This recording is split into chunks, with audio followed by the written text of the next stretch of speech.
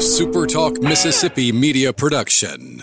Hi, this is Dr. Andy Barlow with the Chiropractic Physician Center of Tupelo and author of the #1 bestseller, The Code Breaker. Are you sick and tired of the medical merry-go-round? Are you looking for a potential solution to your health problem? Be sure and listen to our podcast, The Code Breaker.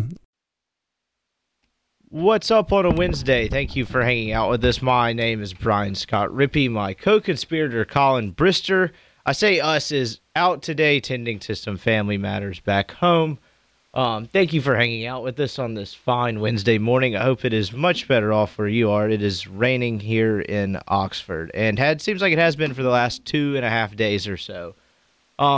Big show today. We'll get into some Ole Miss basketball, some what to expect from baseball this weekend, what the kind of outlook is after Ole Miss's 79-64 loss to South Carolina last night. We'll get into some baseball free agency, maybe some other stuff on the way. So it should be a fun show.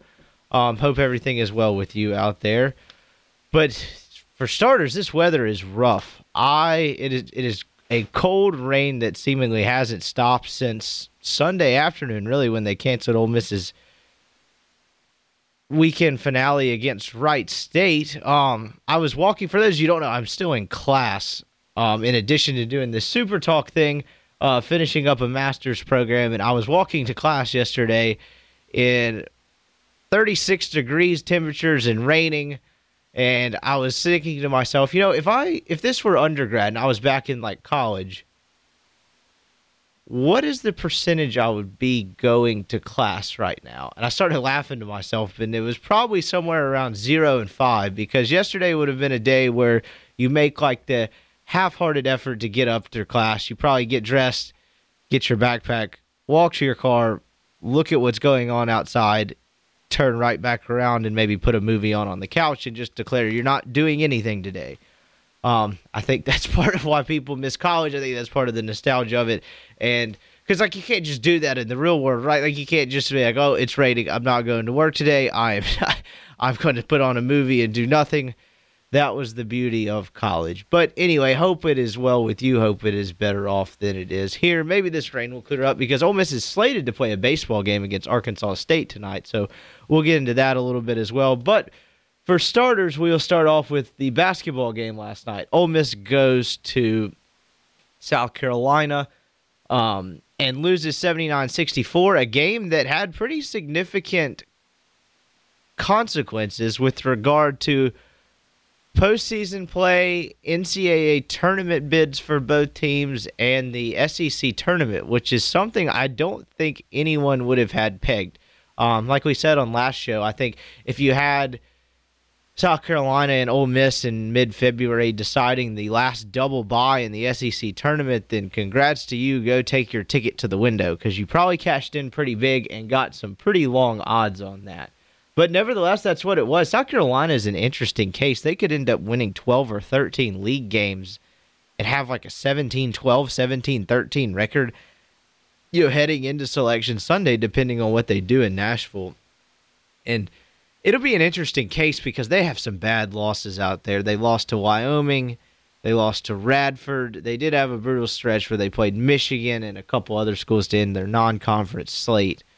So there'll be a really interesting kind of test case as to what the committee values, because on its surface, are you really going to leave out a team that won 12 or 13 games in the Southeastern Conference, as strong as the conference is this year? But on the other hand, how can you overlook some of the losses they had earlier in the season?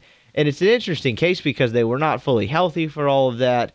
Had some injuries early in the non-conference season. That was a reason for losing probably a couple of those games. But at the end of the day, you have a loss to a really poor Wyoming team.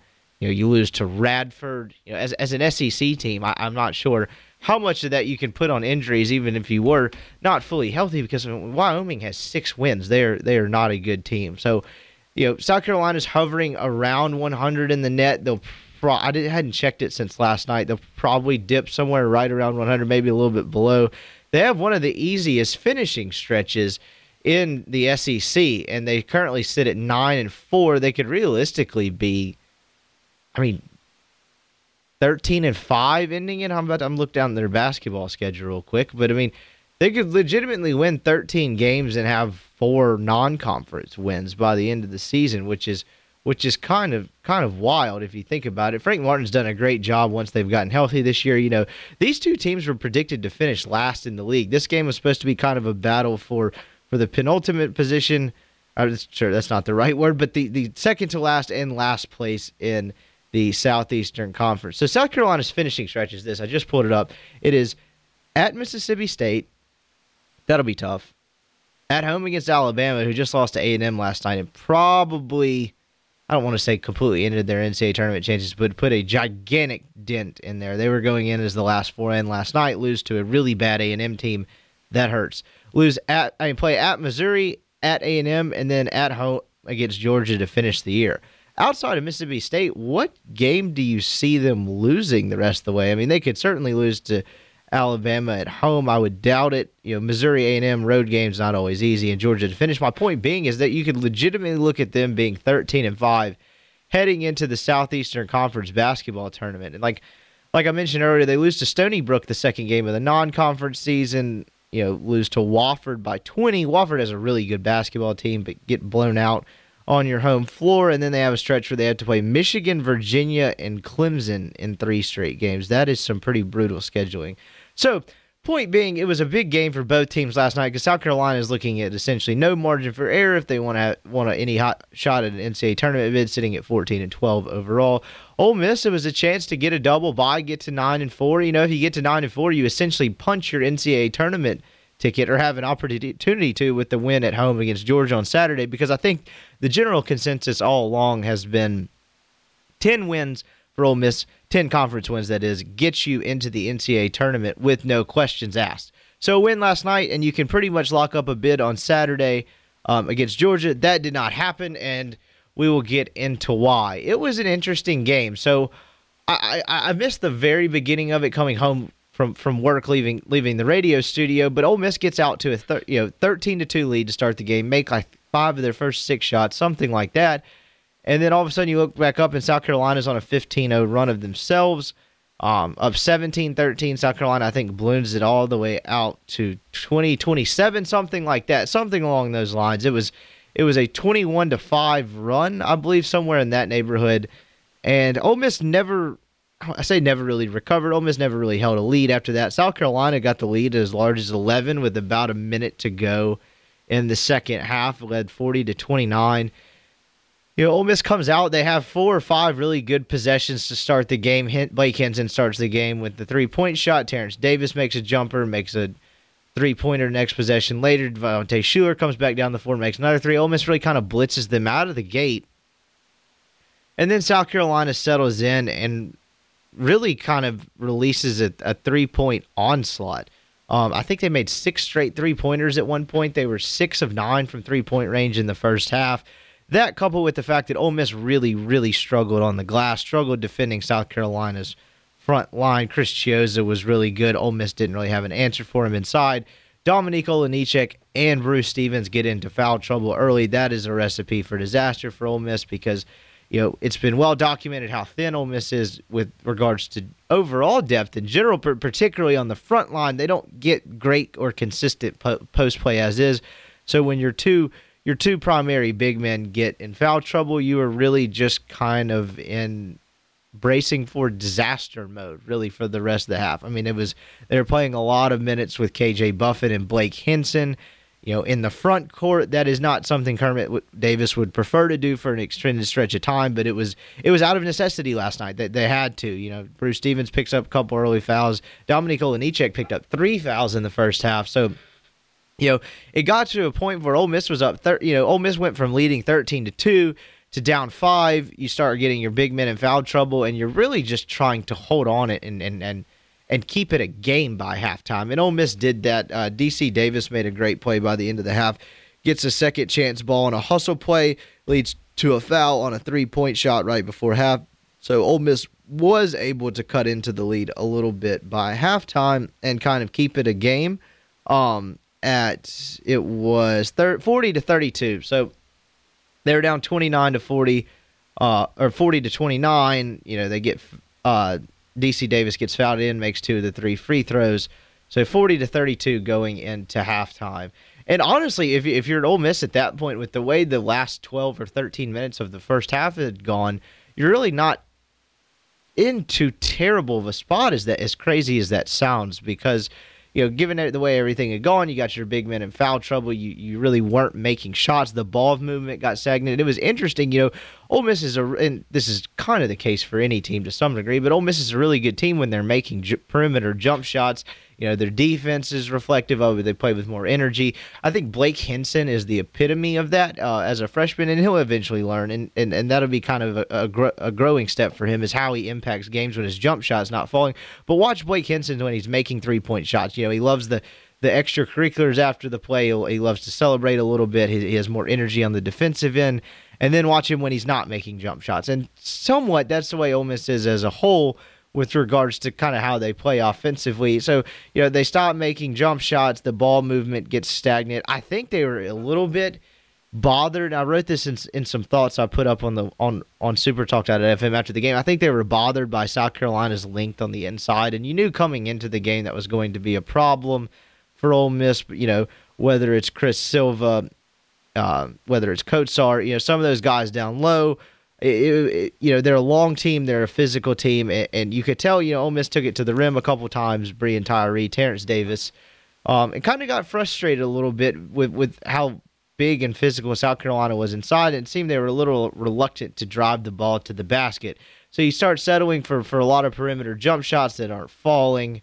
The ball movement gets stagnant, and that's really where things kind of went awry for Ole Miss on the offensive end in the first half. Defensive end, it was second chance points. Second opportunities rather. Ole Miss gave up 16 offensive rebounds in the game. Lost the rebounding margin 46-38 for the game. South Carolina got to the line 27 times. They were the more physical team throughout. South Carolina had 10 offensive rebounds in the first half. It had 26 rebounds in the first half. That is a massive number.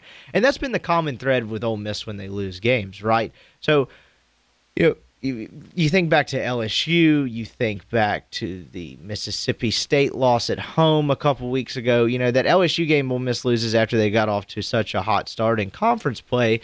It was kind of a similar thing. The guards got a little intimidated by Naz Reid and Big B Williams' size inside, and reluctant to take the ball to the rim, kind of got frustrated on some drives and started settling for jump shots, and LSU really kind of took over the game midway through the first half into the second half. That was kind of reminded me a little bit of last night's game. They were similar in that sense. And then, of course, the Mississippi State game, Reggie Perry, Mississippi State gets a ton of offensive rebounds, second chance points really decide that game. It's kind of the story last night. 10 offensive rebounds and a half, 16 for the game is entirely too many. That's one of a couple fatal flaws for Ole Miss, and it was really two fatal flaws kind of infused as one. And I wrote this after the game last night. You get in, you're already thin, you're already get inconsistent post play as is. And you have Bruce Stevens, Dominique Olejniczak get in foul trouble. They weren't too terribly efficient when they were on the floor. Each played 16 minutes.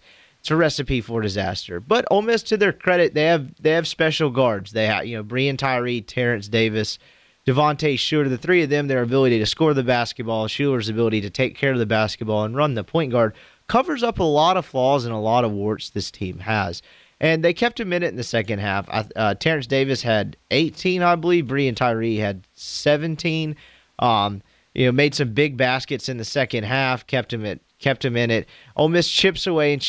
They end up tying the game 61-all with about 6:18 left. And you kind of look up and it's like, how is Ole Miss in this game with the way things were going? How is it tied? So they felt pretty fortunate to be where they're at. 61-all.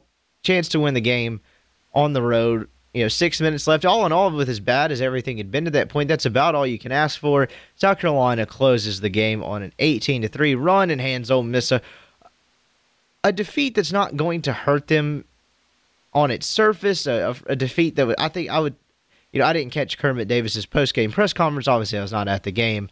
I would imagine it was a little bit frustrating with the way they played because they didn't turn it over a lot. They just kind of got manhandled inside, and I think that's frustrating for Kermit Davis and Ole Miss as a whole because they know there's not a whole lot they can do to rectify that. And I wrote after the game a little bit after their win on Saturday against Missouri.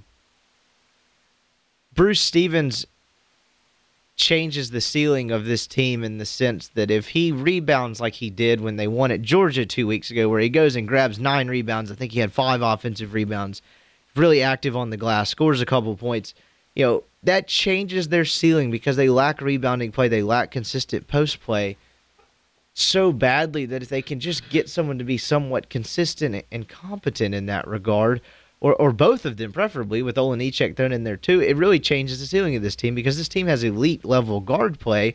They just struggle in the post and they don't have a lot of depth there. So that was the story last night. Kind of gotten manhandled inside. There was really no answer for Chris Silva. He had 18 points. He kind of did what he wanted. South Carolina's guards crashed the glass hard too. I think a little bit that was a product of Ole Miss scrambling on defense. That was a product of them trying to get out and transition a little bit. But 9 rebounds for A.J. Lawson. Let's see who else had a couple. Hassani Gravett had 8 guards crash the glass. Well, South Carolina dominated on the glass. So what does this loss mean for Ole Miss? Well, on the surface, not a ton, because it wasn't a game you're quote-unquote supposed to win.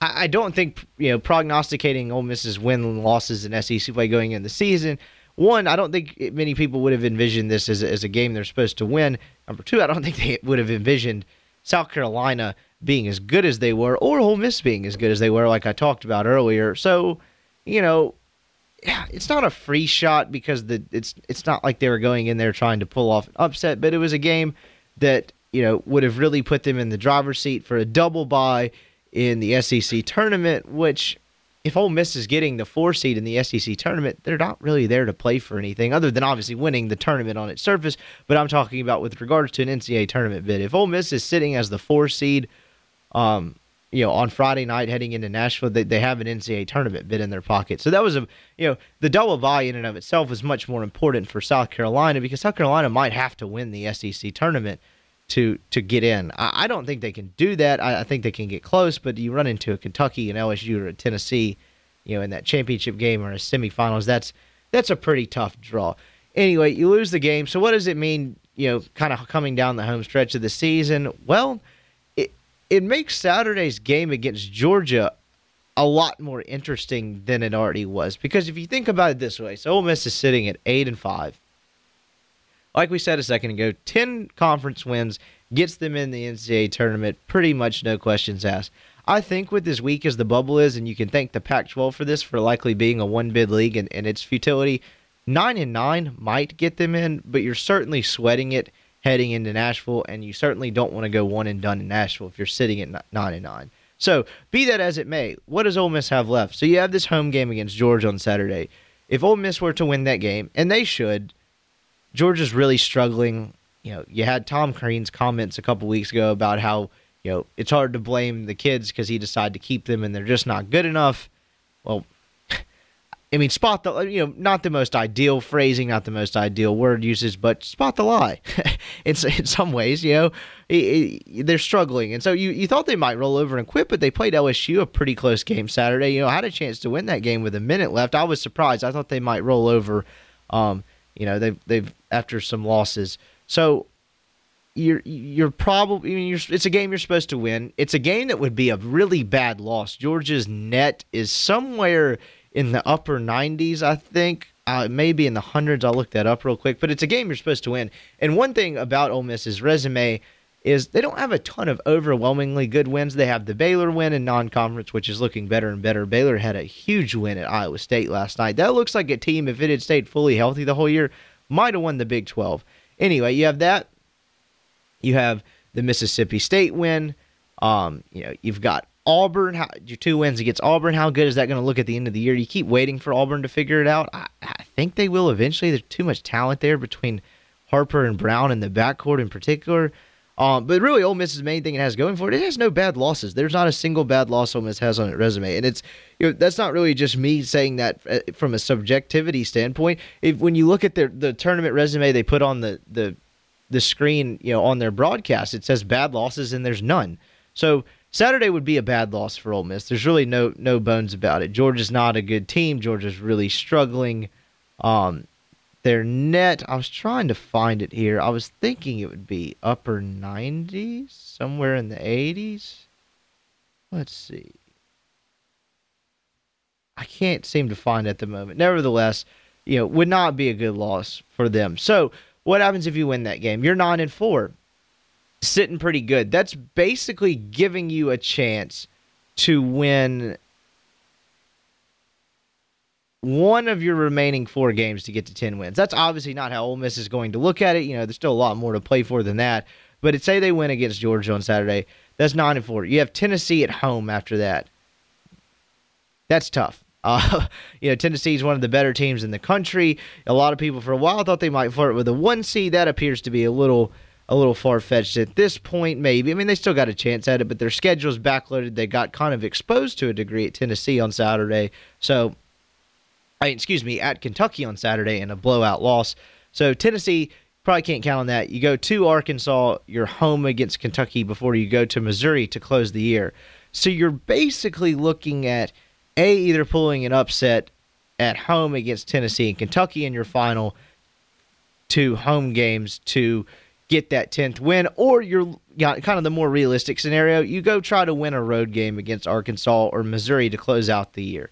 And that's the more realistic scenario. Ole Miss has been a good road team. They're 4-3 in true road games, which is a good mark in college basketball. And it's really been amazing to watch Kermit Davis take a team that was mentally fragile and frankly, mentally weak in a lot of ways last season. They're big.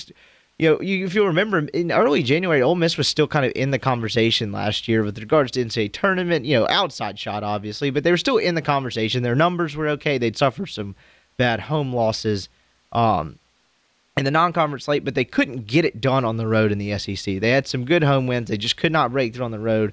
That shot at A&M last year where the ball, I can't remember who shot it. Maybe it was DeAndre Burnett where the ball goes halfway down and out, comes to mind.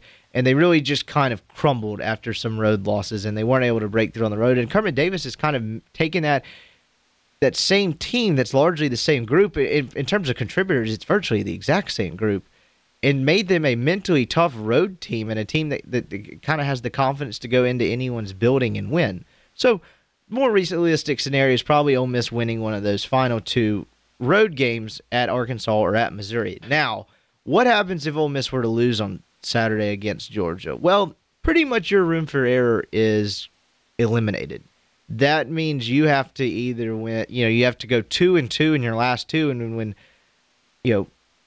half of the last 4 games include number 5 Tennessee and number 4 Kentucky, well, that means you're pretty much going to have to go win 2 road games to close out the year. And I don't think you want to have to rely on that. I know Kermit Davis doesn't. That would eliminate pretty much all margin for error. So, and aside from that, as I mentioned earlier, it would add to an unblemished resume in terms of bad losses. It would not be a flattering look on their resume. They don't have any bad losses right now. That would be a bad loss. So, wrapping up with that, really, Ole Miss is sitting fine. That loss doesn't hurt them. They did not play very well. They struggled inside, got kind of manhandled inside, but it makes Saturday's game against Georgia pretty much a must-win. Kind of a fun, joking, tongue-in-cheek debate we have on the show all the time in the afternoon. Sports Talk Mississippi 3 to 6 is there a difference between a must-win and a have-to-have? And I'm not sure where I'd put that up with this game against Georgia on Saturday on the spectrum for Ole Miss, but it is probably leaning towards more must-win than have-to-have. Ole Miss really needs to have that game, and it's a game they should win. It's a game I think they will win, but you can't come out flat. You can't come out lethargic. You can't let Georgia hang around in the game. That's a recipe for disaster. So Ole Miss still sitting okay, 18-8 on the year, 8-5. Everything's still kind of in front of it. The loss doesn't hurt you, but if you let it snowball into a second home loss, then they're really, really staring down the barrel of a dangerous weapon. So that's all for that right now. We'll talk to Kermit Davis and have media availability on Thursday, I believe, kind of get his thoughts on the loss, looking ahead to Georgia, kind of what Ole Miss has left. Ole Miss is slated to play a baseball game tonight against Arkansas State. I am not sure if that's going to happen. I am not a weatherman by my own admission. It does not look great although it looks like some of the rain might clear out, this is some high-tech, hard-hitting stuff here. I'm looking at the weather app that comes with your iPhone. So it looks like the rain might clear out by 2 or 3. Swayze Field drains really well. Maybe they'll get the game in. I'm not sure. It was originally supposed to be played yesterday, but it will be interesting to see who starts in this game for Ole Miss. Houston Roth is dealing with the sprained AC joint in his non-throwing shoulder. Mike Bianco announced at his media day last Tuesday, Houston Roth would likely be the first guy out of the pen on Friday in Ole Miss's opening day game, and then start the Tuesday game. He injures the shoulder, falling off the mound in practice, unable to pitch. So, it'll be interesting to see if Roth's healed. If I'm taking a guess, I would lean no as a precaution, and I would bet freshman lefty Doug Nikhazy gets the start for Ole Miss. He's a kid that at times during their winter and fall ball was as dominant as they had anybody on the staff, and I think that's the luxury Ole Miss has, is that it has a great deal of depth on its pitching staff. Think about it. You had Houston Roth, who I think most people on the outside had pegged as the team's Saturday starter behind Will Etheridge, and he gets squeezed out by JUCO transfer and lefty Zach Phillips. Struggled a little bit in his first start, but then you have a first-round pick in Gunnar Hoagland going on Sundays. Doug Nikhazy was in the mix there. Obviously, Houston Roth in the mix. That's 5 guys right there. And then you're talking about Jordan Fowler and Greer Holston, who Greer Holston really struggled in the fall and winter. Not entirely sure what is up with there. It'll be interesting to see how and if he pitches here in the next couple games. But point being is those 2 guys who had significant roles on the team last year are kind of afterthoughts with regard to the weekend rotation. I think that speaks to the depth that Ole Miss has there. And so it will be interesting to see who Ole Miss throws out on the mound today. If it is Nikhazy, you'll get a glimpse at a kid that, flashes 3 pitches, has a pretty advanced command on his secondary stuff. A guy that, the cliche, really likes to compete on the mound. I think Mike Bianco is really high on the kid. Where he ends up finding a role, obviously a little too early to tell. He could give Bianco a left-handed option out of the bullpen. If he does it, or he could become the incumbent midweek starter if Houston Roth's services needed in the pen, or Houston Roth could very well find himself in the weekend rotation. So it just kind of depends on how everything shakes out from a health perspective and everything else. So that will be interesting. Arkansas State, not very good. A game Ole Miss should win, obviously, but you want them.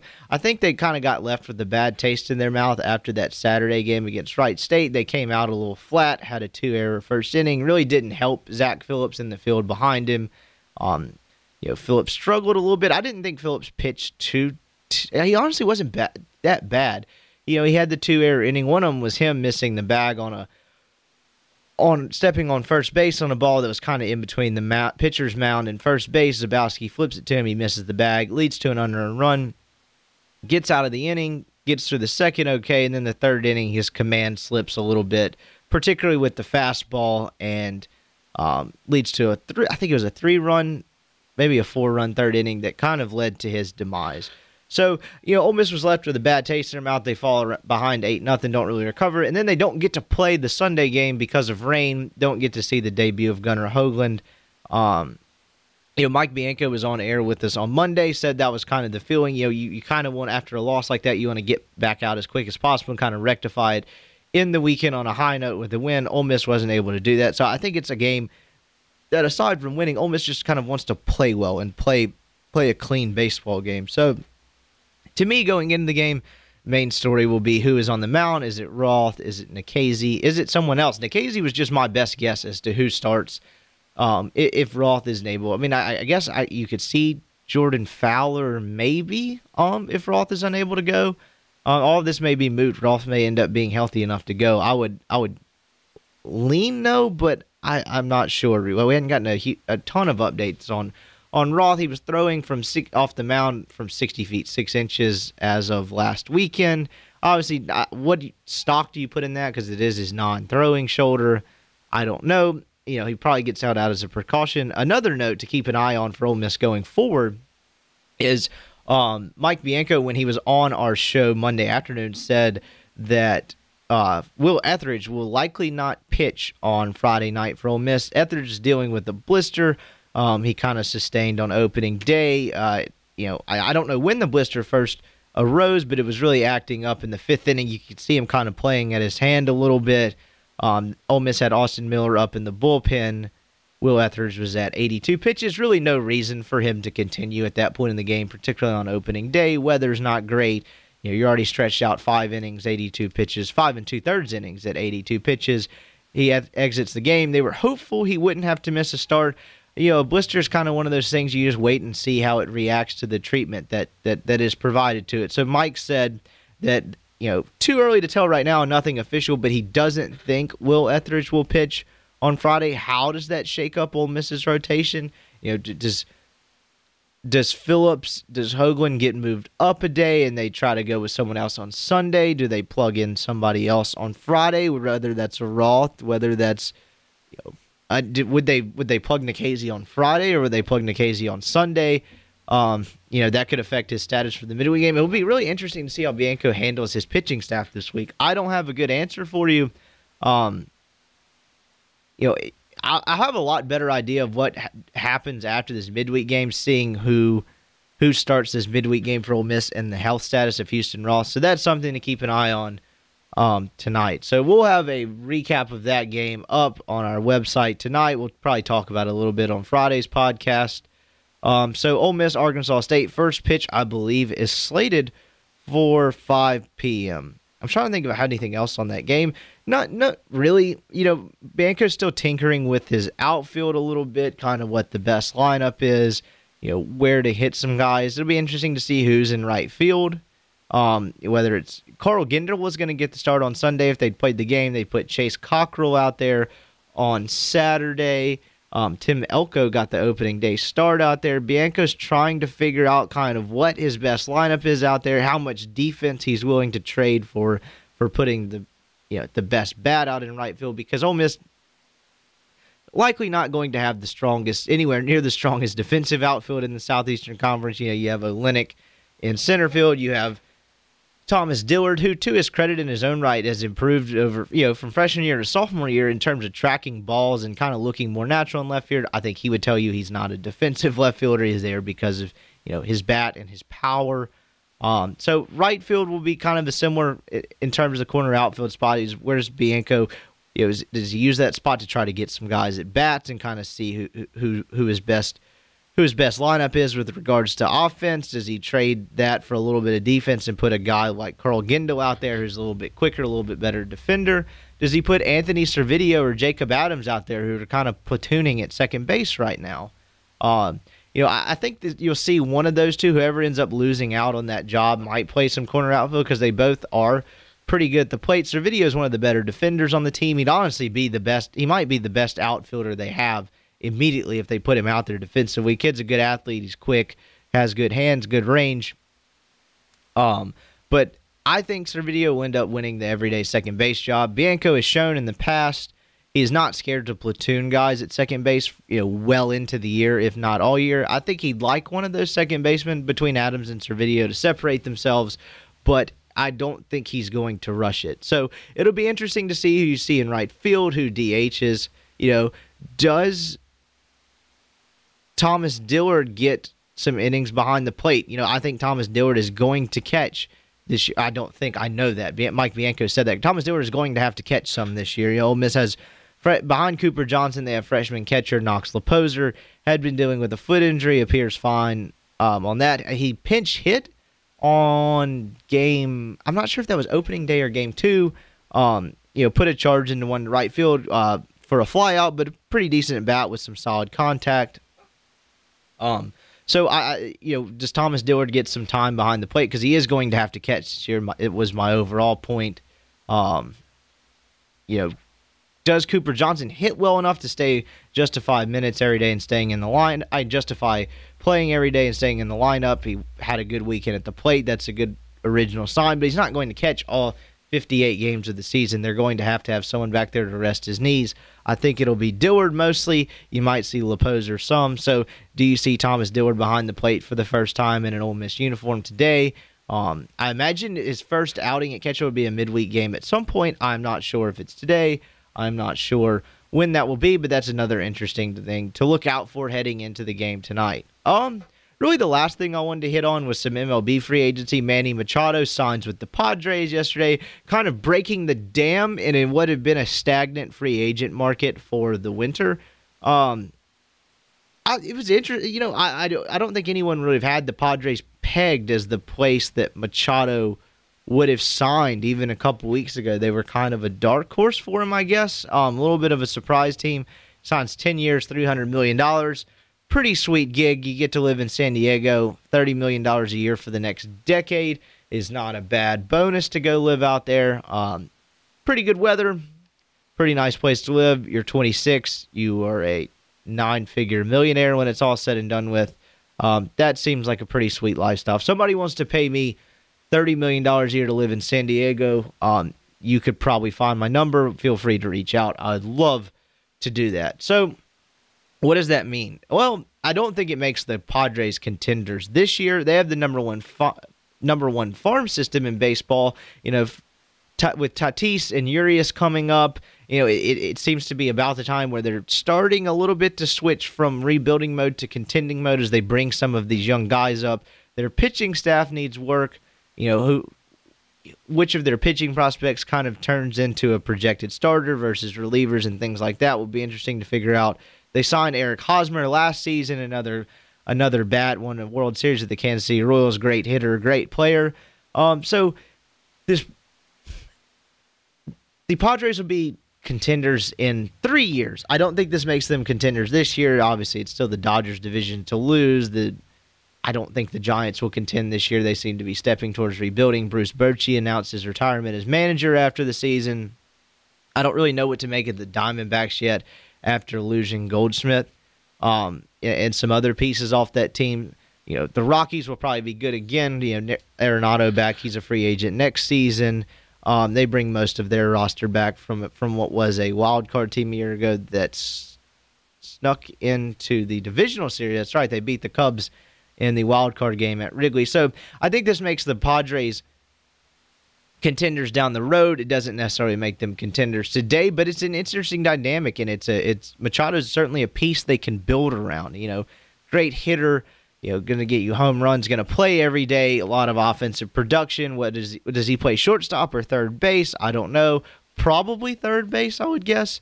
With some of the middle infielders the Padres have in their system and some of the guys they want to bring up, whether it's Tatis or or a couple of those other guys, I don't know. I think it'd be third base, but they'll be an intriguing team to watch in kind of how they build around Machado and flesh his talent with some of the younger guys they have coming up in the organization. So interesting move, kind of breaks the dam as far as kind of the water coming over the dam with regards to MLB free agency. How much money does Bryce Harper get? I don't know. Baseball has an issue there. I don't think it's a money issue.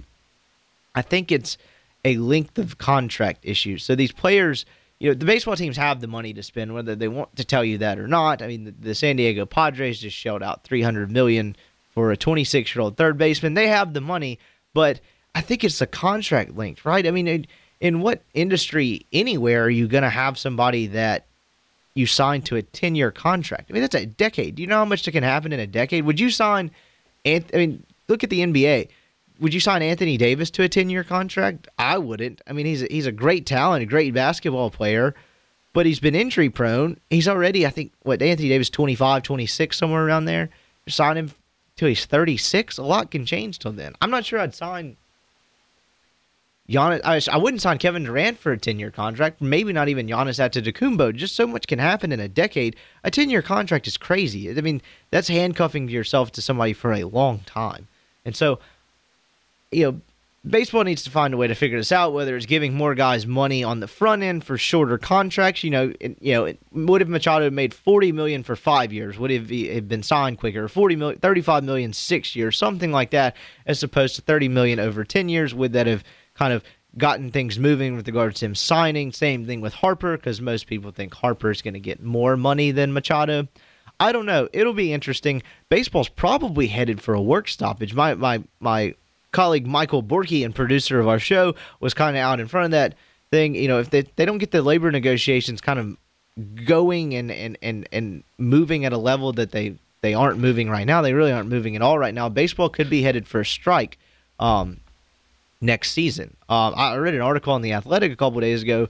I can't remember which player was quoted, but they were saying, I just hope it doesn't happen and bleed into this season in terms of a work stoppage. So baseball has some issues there. It was good to see Machado get his money. Maybe that'll kind of get the free agent market kind of up and churning a little bit. Obviously, you know, it seems like the Phillies and everyone else for Bryce Harper, how much money do they give him? How does the Machado contract affect that? Because, you know, most people think he's going to get more money than him.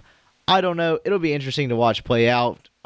You know, pitchers and catchers reported last week. Teams are kind of in spring training. Games start this weekend, I believe, spring training games. So as a baseball fan, that's always an exciting time for myself. But yeah, those were kind of my thoughts on the Manny Machado thing. That is about all I've got for you for today's show. I appreciate you tuning in. I appreciate you sticking with me. Colin will hopefully be back Friday. Just kind of trying to wing it, do the best I can in his place. I hope I didn't bore you. I thank you for hanging out with me on a Wednesday afternoon. Hope the rest of your day is great, and we'll be back at it Friday. Come hang out with us. Thank you. A SuperTalk Mississippi media production.